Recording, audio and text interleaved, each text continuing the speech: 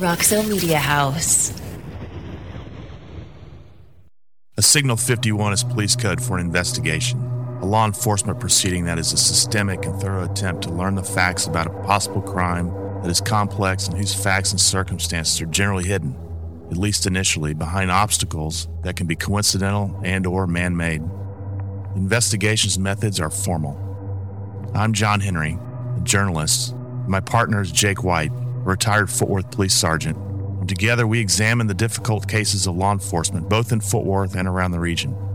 This is Signal 51. The show is designed specifically for a more mature audience. Some of the content is graphic and is not intended for younger audiences.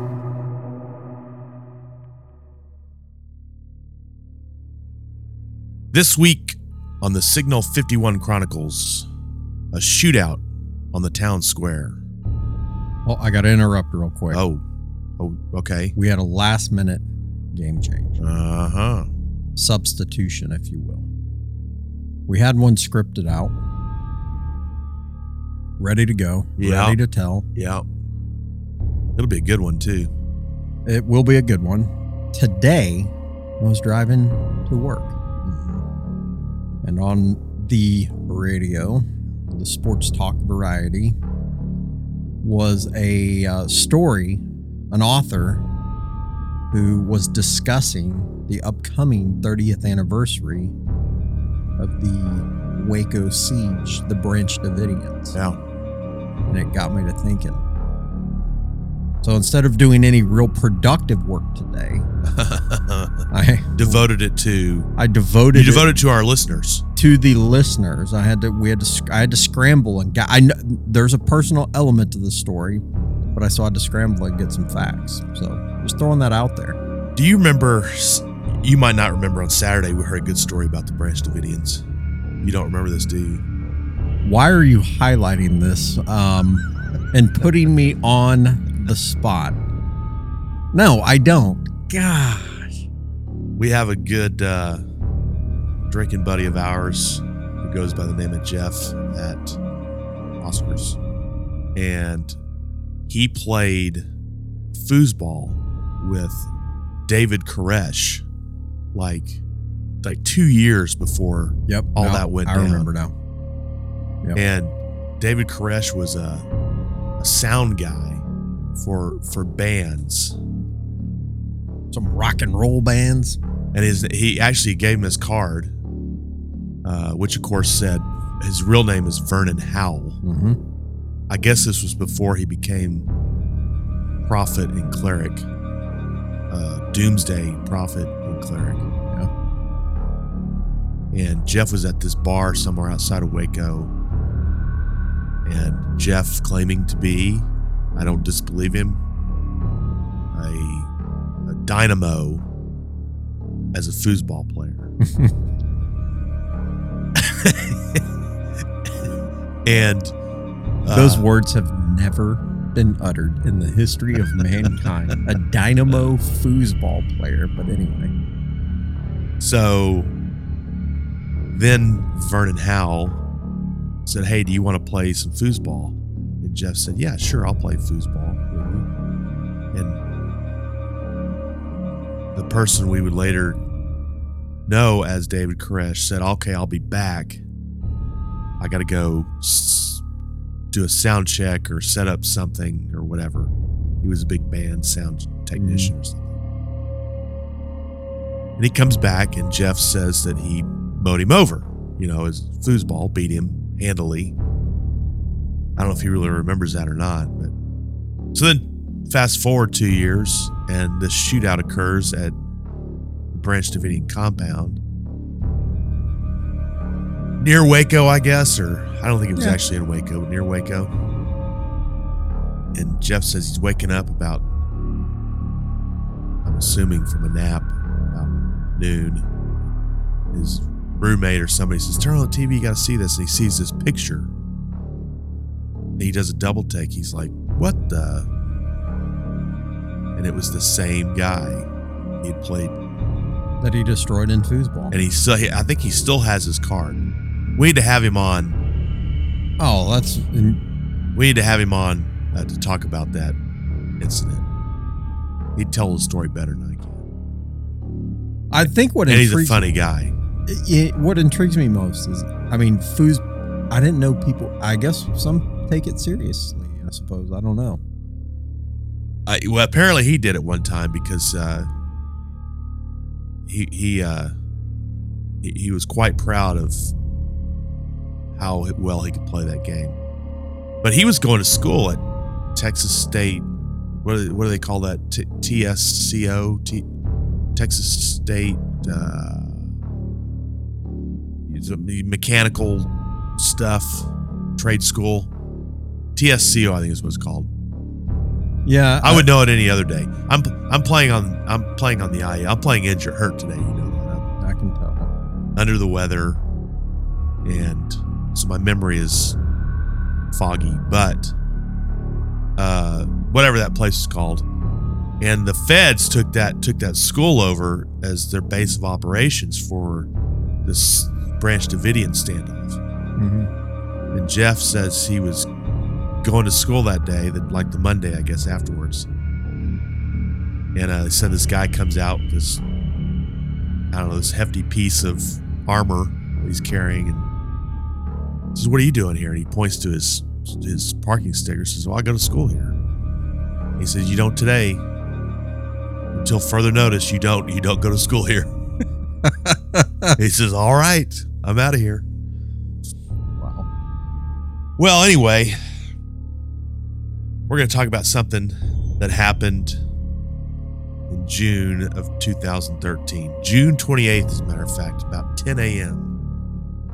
We are in Hood County, and the Hood County Sheriff's Office was called to home on Edgecliff Court in the Oak Trail Shores community.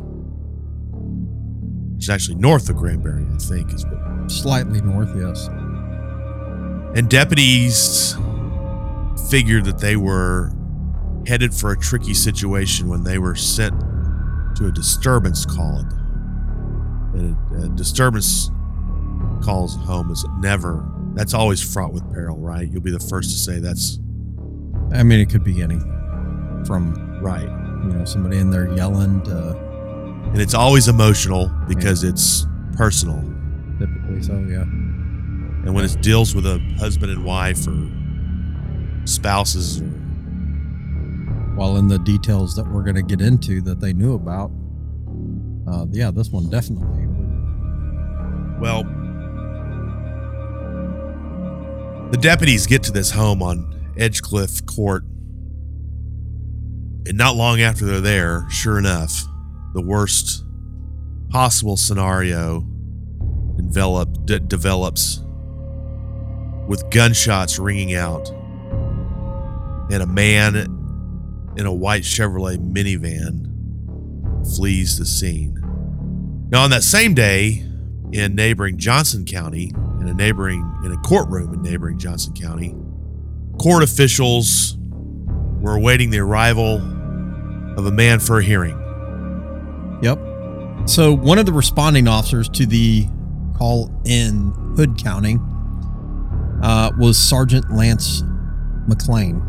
Sergeant McLean and other responding deputies were told when they were called to the home on Edgecliff Court that Ricky Don McComas from Joshua, also in Johnson County, was at the home. The home was that of a teenage girl who accused him of aggravated sexual assault almost 1 year prior.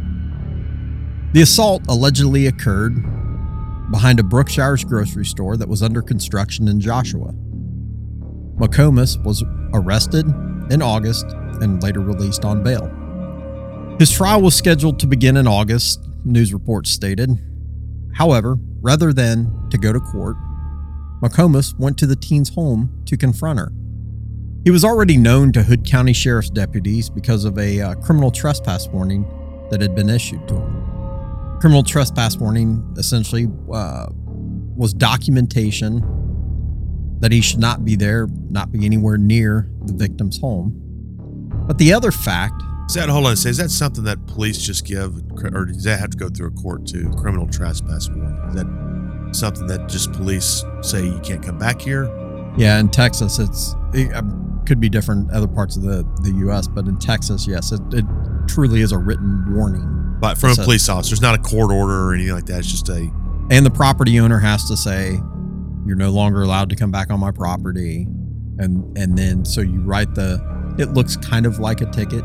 Right. You give one to the property owner, one to the person you issued it to. You do a report. So that way, if the person does return, they've already been warned. Right. Then they can be arrested. Subsequently get arrested. All right. We'll carry on with this. So if you guys, like we talked about before, when the deputies were called to the scene, they knew there was going to be trouble. Obviously, they knew of McComas. They knew of the criminal trespass warning. The other fact that perhaps indicated there would be trouble was Ricky Don McComas, who was 49 at the time, was a licensed gun dealer.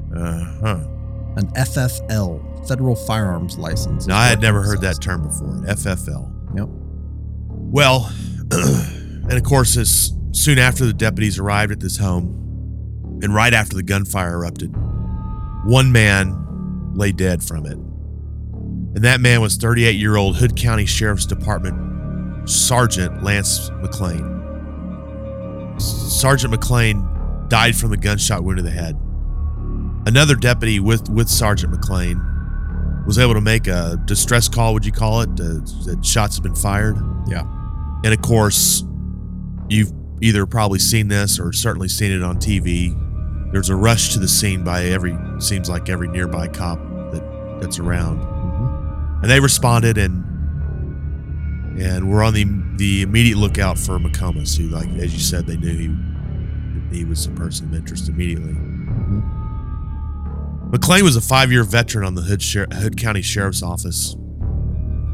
He was highly respected at the work that he performed, and Sheriff Roger Deeds said he had, quote unquote, big plans for McLean. McLean was a husband and father to 2 special needs children. On the loose, driving a white Chevrolet minivan, was McComas. A short time later, police, already on alert and watching for the white van, spotted it driving into the Granbury Town Square. We all know that Granbury Town Square. It's hustling and bustling for the... It's iconic. I mean, it's like this stereotype. You think of a Texas town square and you think of this place. Yep. It's got that really neat opera house, and it has that restaurant on the square. It's been 20 different things over the course of 30 years. And this is a Friday in the summer too. Day in the summer, but nonetheless probably a little bit more busy than usual. Absolutely. People out probably day drinking and whatever else. Antiquing and stuff. Actually, my brother and I and a friend went to the Opera House a year ago, maybe 2 years ago, to go see a one-man play, Sam Houston. It's quite interesting. Throw out a boring. But it could have been good. You're a history buff. Well, yeah, of course. I'm not a stage critic, if you will, so I'll leave my opinions about it to myself. Good. But I thought the fellow gave it a strong effort. He gave it his all. I think but again, all of this to kind of highlight that town square. Yes. It's not a ghost town by any stretch of the imagination. It's hopping. Our friend Robbie Turman also has a Mama's Pizza down there. Indeed he does. It's just off the square. Just off of it, yes. If you're down there, you should try it out. Well, anyway, the first officer to spy the vehicle was Granbury police officer Chad Davis. With one or more police cars behind the van, a Hood County Sheriff's vehicle was heading it off. It was then that McComas pulled into a city hall parking lot, got out, and as Granbury Police Chief Mitch Galvan said, quote unquote, made his stand. McComas exited the van armed with a rifle. One witness was at a nearby business when McComas pulled up and got out carrying, quote, an assault rifle. He stares right at us, the witness said. And about that time, police pulled up behind him, and he turned toward them and started walking toward him. We started backing up, the witness continued. And then he said, the shooting started and we turned and ran. Hightailed it. Is probably a better word, which is what any reasonable person would do. I don't know what he was running from, the witness said, but what he did, but he definitely wanted to get at the cops. He had that very determined look on his face, the witness said. Sheriff Deeds, who had been in pursuit, was among those who returned fire at McComas. Said Deeds, quote, when he got out, he had no intention of surrendering to us. He got out with guns ablazing, with a rifle, and I knew it had to end right there. There were too many people around. Deeds, the sheriff, said he believes that it was his shots that took McComas down. I believe it did, Deeds said. I had the best shot of any of the officers that were there. That doesn't get much more Texas than that. It doesn't. This very much sounds like something that you would see on Walker, Texas Ranger. The county lawman. The county lawman takes him down, yeah. Mm-hmm. You see him like all it's missing is him riding in on a horse. And we make this sound like a small town. I mean, it's not. It's more or less somewhat of a suburb of Fort Worth. It is now. It is now and was then. Oh, certainly. And, you know, you're talking about a guy. I mean, I don't know how many deputies they have. A lot. I mean, he's not out there in the fray every day. No, yeah, I would think this is something. This is a special occurrence. Yeah, that the sheriff is out. Yeah. In hot pursuit of.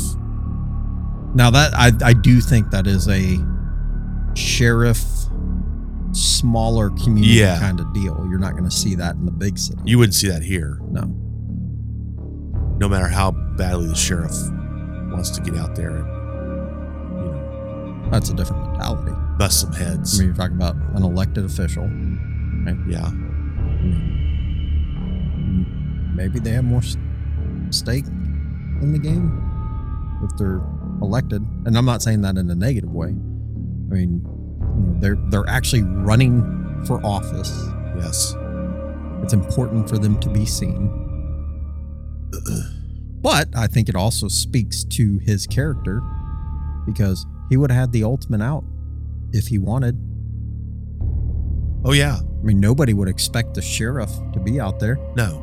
And he does. Still the sheriff to this day, in fact. Is he really? Yep. This is stuff you would see Sheriff Roscoe P. Coltrane, the Dukes of Hazzard, maybe taking part in. Yeah. Never tell you my story being pulled over by Johnson County Constable. No. Another elected official. Wait, did this have to do with a defective light?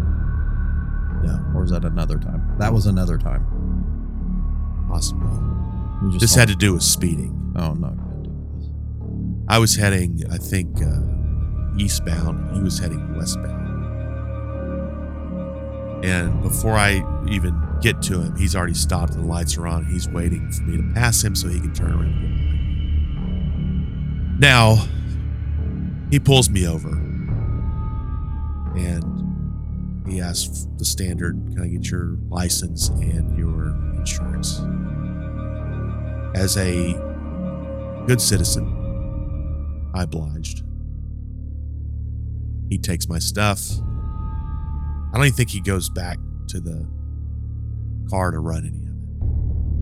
And he says, he sees that I live in his district, apparently. I live in his precinct.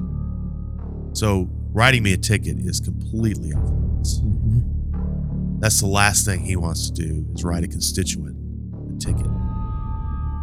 He wants within reason, of course, he wants every encounter with him to be a positive. Yes.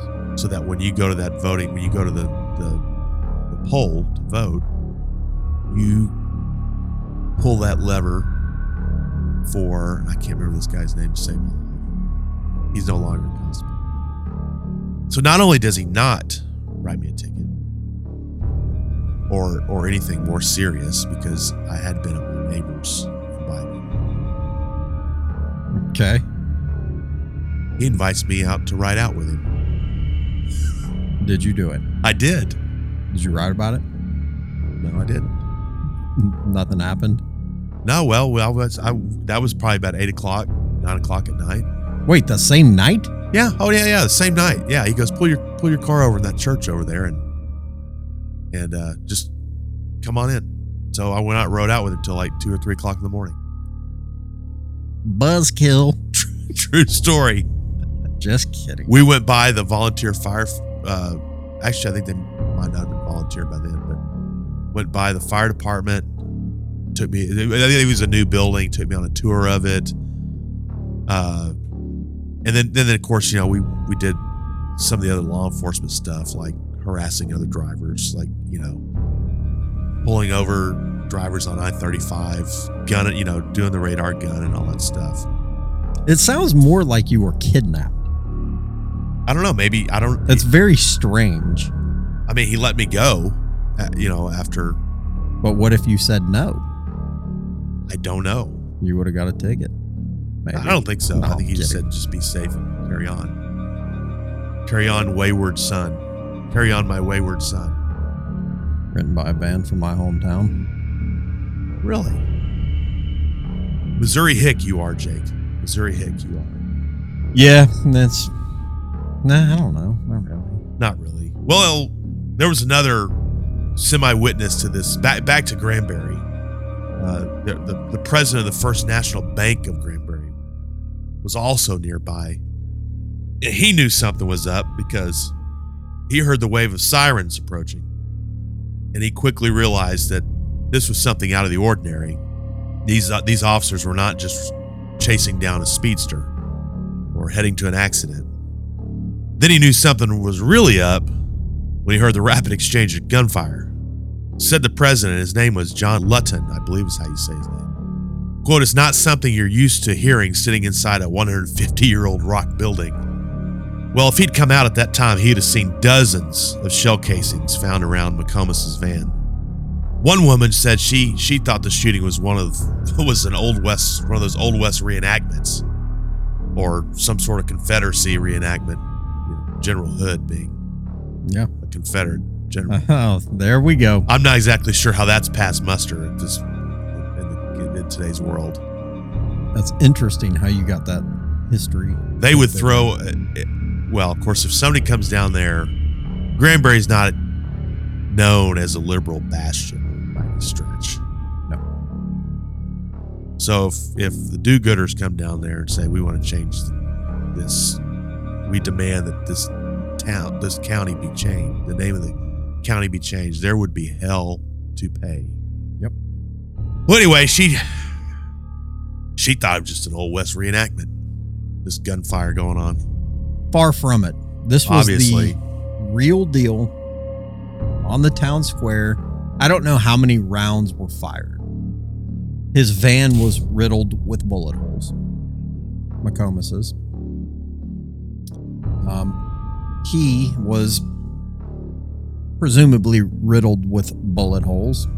I had the opportunity to talk to someone who was there. Yeah, you have a network of law. Yeah. You have a law enforcement network. Here's how McComas, A fraternity. this is what was described. He described McComas as this. He was dirty. He smelled. Not smelled from, that death smell. He was unkept. He was unclean. So with McComas, you have Sergeant McLean. He's transported to John Peter Smith Hospital. He died the next day, about little more than 24 hours after the shooting. May God rest his soul. Officer Davis was shot in the arm, just below the shoulder, near the shoulder. The bullet exited out of his back. And he was shot at that shootout. He was at the shootout, so there's two scenes. Yeah. So one of the things that they're going to do standard operating procedure, if you will, and assuming probable cause exists, a search warrant was served at McComas's house. Inside, investigators found nearly 3 dozen firearms, including several AR-style rifles, and about 10,000 rounds of ammunition that were located and seized. Somebody asked you right there on the search warrant. Let's just assume he lived by himself. I don't know if he did or not. McComas.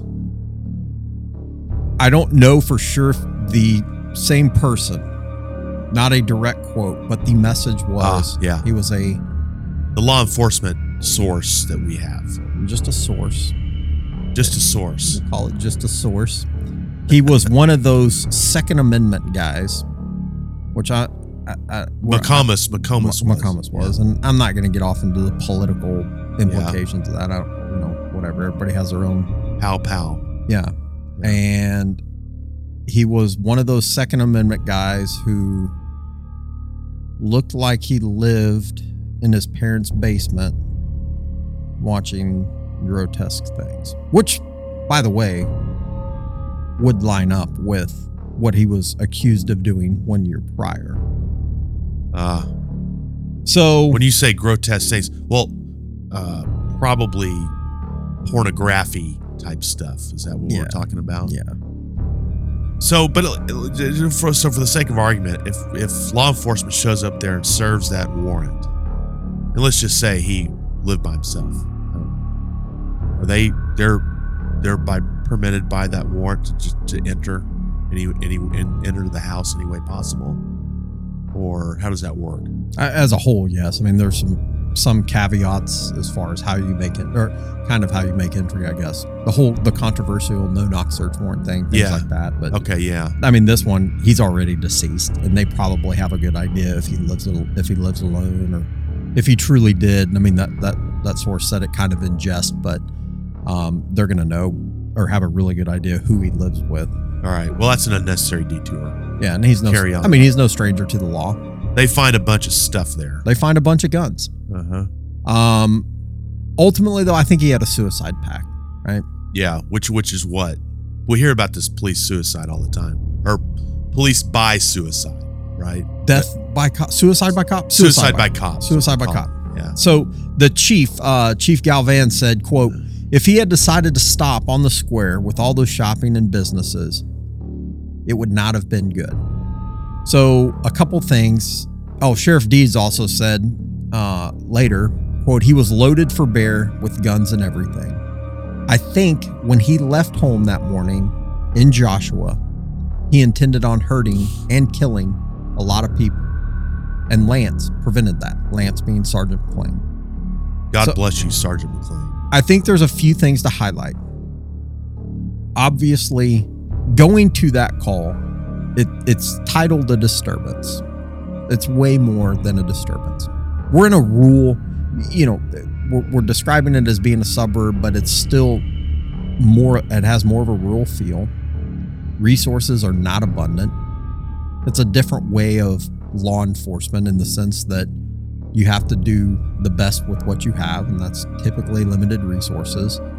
McClain goes there. Now, he's also, by all accounts, he was a pretty big guy. Some of his co-workers affectionately referred to him as Big Sexy. Big Sexy. Yeah, he's probably one of those guys working out, stays in good shape. So people call me Big Sexy. No one's ever called you that. He was on their SWAT team. He was probably one of those guys who was well prepared.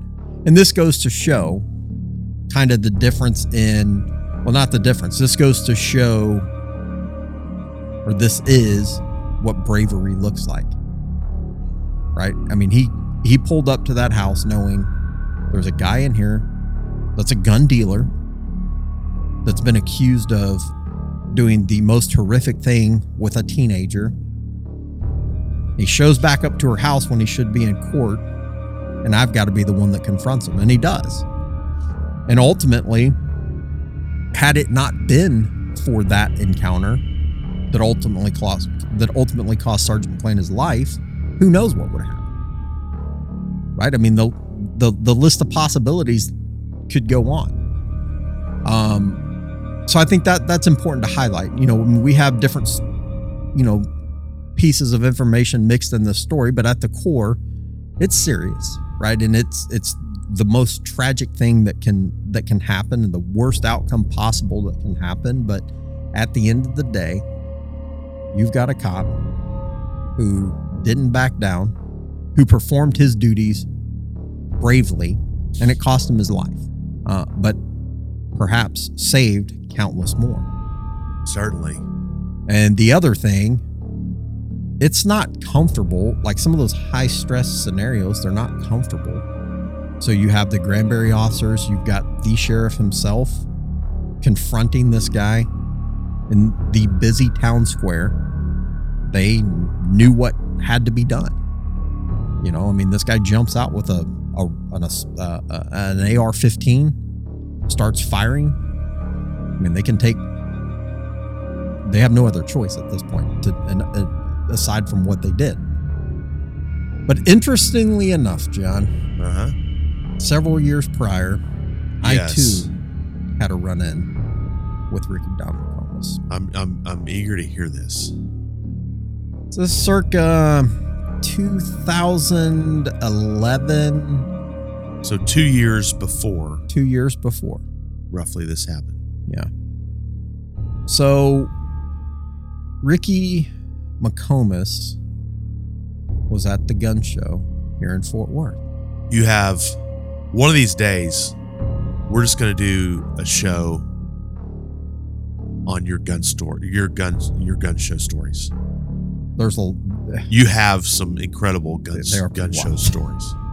Now, in the other, before I get into that, and people want to get rid of these things. Well, there's so much good entertainment that comes out of these gun shows. Yeah. At least entertained to me. Yeah, I don't want to get in. I don't know where this one stands in any kind of proceeding, so I don't want to talk about it. But you remember the picture I showed you, and I'm showing you now here, where we'll get to that one. And maybe I haven't showed you the picture, and I will. I don't think so. This guy, Ricky. You run into Ricky. 2 years prior. Don McComas. Ricky Don McComas. You run into him at the gun show. He's a federal. He's a gun dealer. We were there. Did he smell? They're busy. All right. Busy. So he's got a booth there? Yeah, he's got his own table set up, the whole everything. And we were there, my partner and I, and we were undercover back then, and we were investigating a complaint of a gun trafficker. And this reported gun trafficker was apparently smuggling guns south of the border. Huh? And we knew where he was getting them from, or we had information, and so we're watching the guy. And sure, you're undercover, so you're just kind of milling around, like you belong, like you're there to buy a gun, perhaps. Yeah, and I'm not even a gun guy, really. Right. I have to fake it to make it in those environments. Yeah, it'd be like me. Yeah. Okay. So anyway, you got your eye on somebody. We see something suspicious at this table we're watching from a patron. So suspicious that we think, well, maybe there is something to this complaint. So we start following that guy around, and we watch him purchase it was somewhere in the neighborhood of 20 guns. Now, he would walk up to a table, drop a stack of money off, walk up to another table, drop a stack of money off. He did this 4 or 5 times. That's not typical. That's not typical. Okay. Large wads of money. I mean, people are usually buying guns with a debit card, a credit card. Well, this is 12 years ago. I mean, cash was not uncommon. Right. Cash, certainly. Yeah. But when somebody's dropping off thousands of dollars at multiple tables, Gotcha. It starts to become a little bit suspicious. And that is based on the information that we had previously received. Gotcha. And so this guy's dropping off money, table after table, 4 or 5 of them. He goes outside, smokes a cigarette, calm his nerves, I suppose. I don't know. And he comes back inside. And he goes and he buys. And he's completely unaware that anybody is spying him. Oh, yeah, he has no idea. I mean, there's a lot of people in there. Yeah, right. That's not necessarily because I was that good. I was. Well, you had quite a disguise. I don't know. Yeah, I did. So he comes back inside. He buys these bags. Jake had a Forrest Gump. When Forrest Gump finished his run, he had a Forrest Gump-esque. I did. Long beard. Yeah, that's safe to say. Okay. This guy comes back in and he buys these rifle bags. They're like $100 a piece. And he walks up and he just grabs 5 of them. Doesn't look at them. Pays no attention to them. So the guy behind the table's like, "You gonna buy those?" And he's like, "Yeah." He just pulls out $500, throws it on the table, walks off, starts dropping these rifle bags off. And so he drops them off, and each table would fill them up with 2, 3, 4, 5 guns. So he gets to the last table, and they're filling his bag up. And the table nearby, I can't remember if it was right or left, across the walkway, whatever it was, this guy walks up and he picks up a pistol that's on the table. And he pays zero attention to it. Has it in his hand for 1 second, and he's like, "Hey, I'll take this." I mean, it's a $500 gun.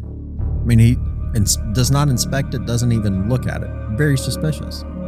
He leaves. We take some investigative steps. We determine, hey, he was in fact trafficking guns, which led to a very large gun seizure.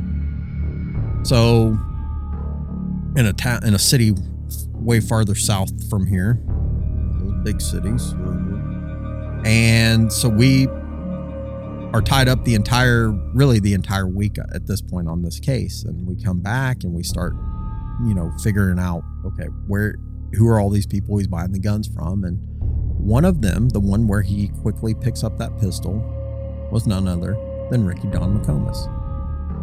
Now, he had purchased a gun from Ricky. McComas. Nothing. McComas had done nothing wrong, at least in my observation. I mean, we weren't really focused on that at the time. I had no idea who this McComas guy was. I didn't think anything of it. Blended in, I suppose. But he was just at a booth. He had a booth and whatever, selling his wares. Yep. So we had to talk to him, interview him, talk to him about the transaction. He didn't really even remember it because it was busy, and there's thousands of people in there, so he had no real memory of it. And then here we are, fast forward 2 years later, this steel trap up here was like, I know that guy. So Rusty and dangerous is what that trap is up there. Yeah, that's exactly right. So what was he like? Nonchalant, like nondescript. I don't remember him. Big guy, tall guy, big guy. He was kind of short, and he was short and a little bit on the heavy set side, if I recall correctly. No hint that he was capable of.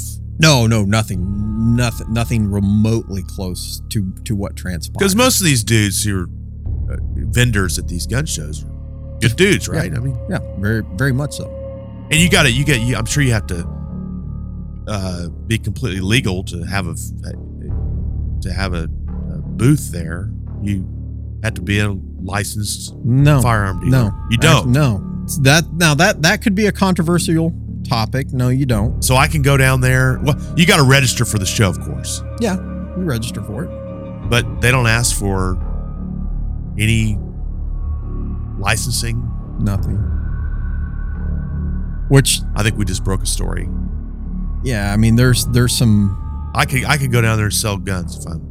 Let's say in your younger years, your grandfather passed away and had a closet full of guns. Right. And you said, well, he's not here anymore. I'd rather have the cash. Yeah. You go down there, you pay for the table, you set Peepaw's guns on the table, and start selling. And guess what else is crazy? You have no idea. You're not required. I mean, you have no idea who you're selling to. If that was, there are some who do it, I guess, responsibly, in the sense that they actually document the sale. Like, I need to see your ID, and they'll write your information down, and this is the gun that you bought. Perhaps they provide you a bill of sale. But there's others who do not. No background check or anything like that. Oh, no. Oh, nothing like that. There's no way of tracking what happens to these guns. How many of these guns are later used in criminal offenses? If they're bought from a gun dealer, the gun dealer conducts the background check there at the gun show. And if all goes well with that, you fill out your application, your 4473. So some do a background check. Yeah, I would say it's probably just throwing out a number, 75% probably. Well, like this guy you guys were trailing and arrested. He was buying all these guns, but not from dealers. He wasn't? No, he would go to the ones who were quote unquote private collectors. And that, again, I'm not going to get off into the political ramifications of it. That's not what this show's about or anything like that. I frankly could, it's just not my cup of tea or forte. Okay, hold on before we carry on. You've got to tell the gun show story. Can't remember which one it was. You and some colleagues had to pursue him out the door and into like the swine bar. I can't tell that one. Why? Well, let me ponder that for a second. I do have to bring this up though. Yeah. So here's what I found interesting. So McComas has an FFL, the federal firearms license, the thing that says, yes, I'm a gun dealer. He gets arrested. Oh yeah. A year prior. I don't know if his license was suspended. Now, I'm not saying he was still carrying on as a gun dealer. Maybe he closed up shop and knew, hey, I can't do this. So I have all my guns in my house and 10,000 rounds of ammunition in my house. Maybe that's what he did. I don't know. I did some checking on it, and I don't know that there's a hard, fast rule where that would be an automatic suspension. Like, for example, we were talking about DWI. You get a DWI, I think you lose your license is suspended. If I recall correctly, I was never immediately, whether convicted or not. I think, and this has changed. If you refused to submit to a breathalyzer, that's an automatic suspension. You're not guilty at that point. A breathalyzer or a what do you call the walkthrough thing they do, the sobriety test. Yeah, I assume if you've probably, I guess, I don't know. I think that's true. I never saw anybody refuse those. Like I said, that really wasn't my cup of tea. But so if you refuse the test, you're not guilty. I don't think the DWI is anybody's cup of tea on the department. No, there's some of them that are. I heard it's a pain in the ass. Lots of paperwork. Oh, it takes hours to process. Oh yeah, just that. Most say they're intimidating to work, and it's a heinous. It's something that should be, I think, aggressively pursued. But yeah, they're not easy. I'm not saying they should be easy, but they're not most cops' favorite thing to do. Anyway, go ahead. So, or if you submit to a breathalyzer and your blood alcohol content's over that 0.08 mark, you lose it. You suspended. Suspended too. Yeah, I think. So either or, you're suspended, unless of course you blow under 0.08. So DWI, I'll be very serious. I'm not diminishing how serious it is, but you get your driver's license suspended for that, but you don't get a license to sell guns automatically suspended. Because this gun stuff's coming under controversy. You have prohibiting factors at the federal level. If you're under indictment for a felony offense, you're not supposed to possess a firearm. If you're an admitted drug user, you're not supposed to possess a firearm. These cases are starting to get overturned. These prohibiting factors, which changes, it is becoming the true right to bear arms, I suppose, would be is how it's being viewed. As the reason why they don't lose their license. Mm-hmm.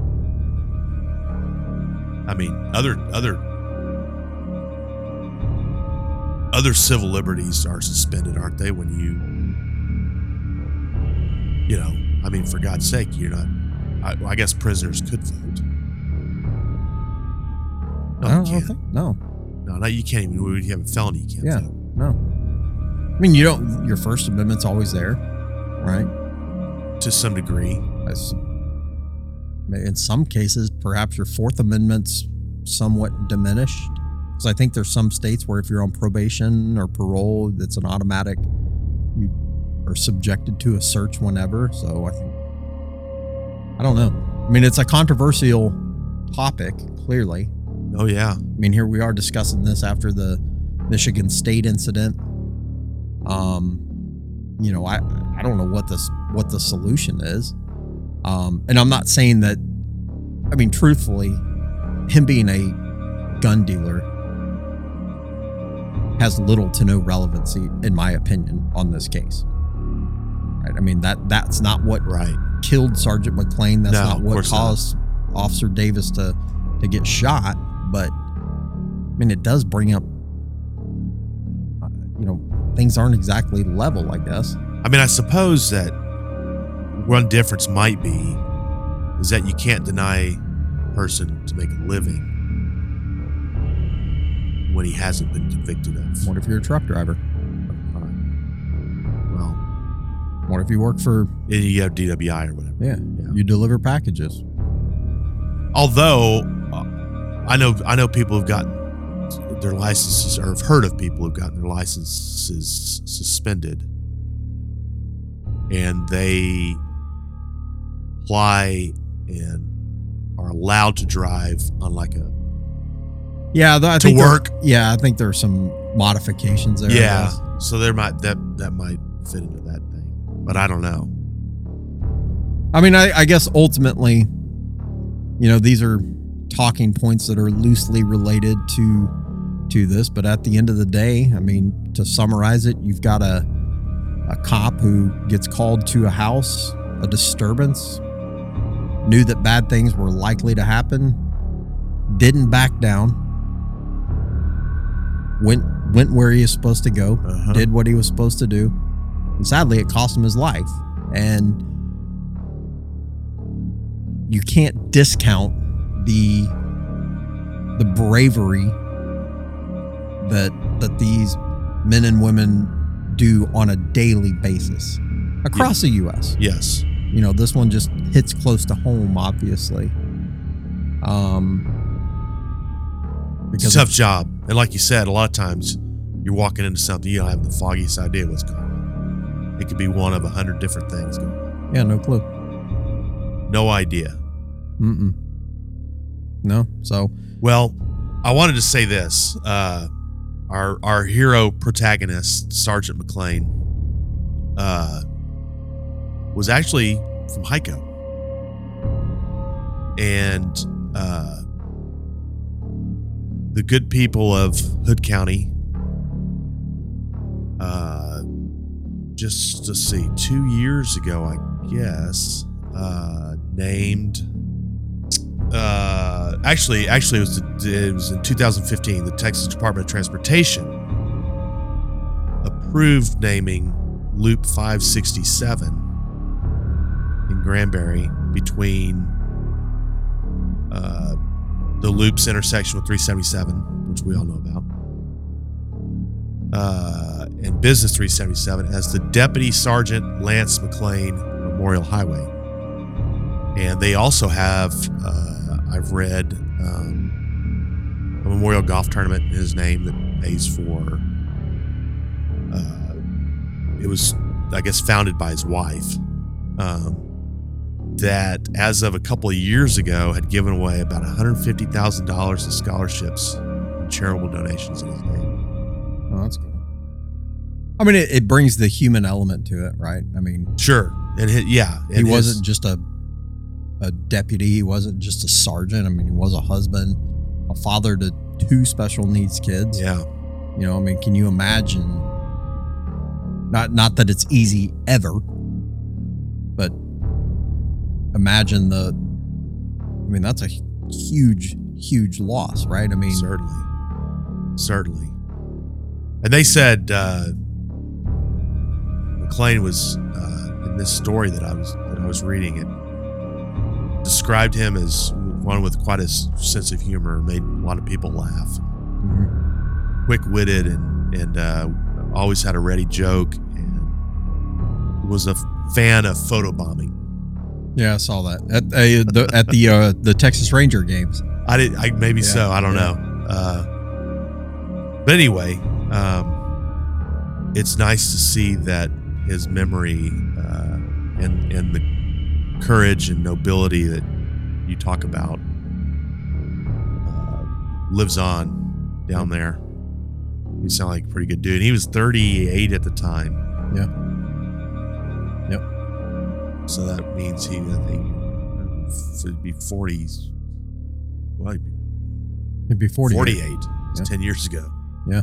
Can't believe that. 2013 is 10 years ago. Yeah, no, that is hard to. So are we getting a gun show story out of you or no? Not yet. We might have to. Well, I think we might go with a package deal on those. All right. Because we could do a full hour on gun show stories. They are pretty funny. Because it is kind of a gathering place for, there are certainly honorable people there, but there are certainly. Yeah, I think they've.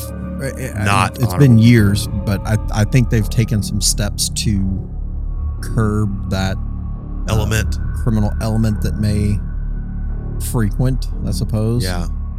Which is good. I mean, yeah, because there was definitely a lot that would go on there. Oh yeah, I'm sure. Well, we're gonna call this a day. I think we're gonna call it a day, and obviously remembering the service of Sergeant Lance McClain and his dedication to Hood County and the community down there. And like you said, it's good to see that his memory still lives on. And, I'm sure now that, 10 years later, there's certainly some of the same people with the same level of bravery that are serving that fine citizenry. Absolutely. And the sheriff, he lives on. He's still going down there, old Roger Deeds. Still in office. Yeah. Man, he loves his job. Yeah, for sure. Well, or he can't afford to retire yet. One of the two. Could be a combo. Could be a combo. I don't know.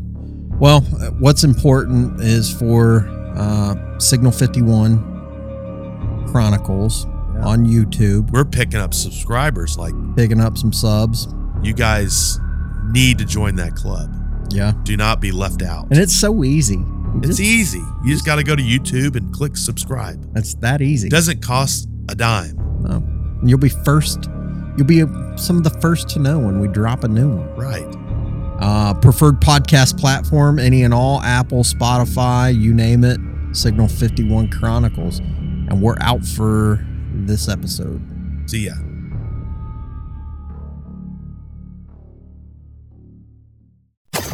Roxo Media House.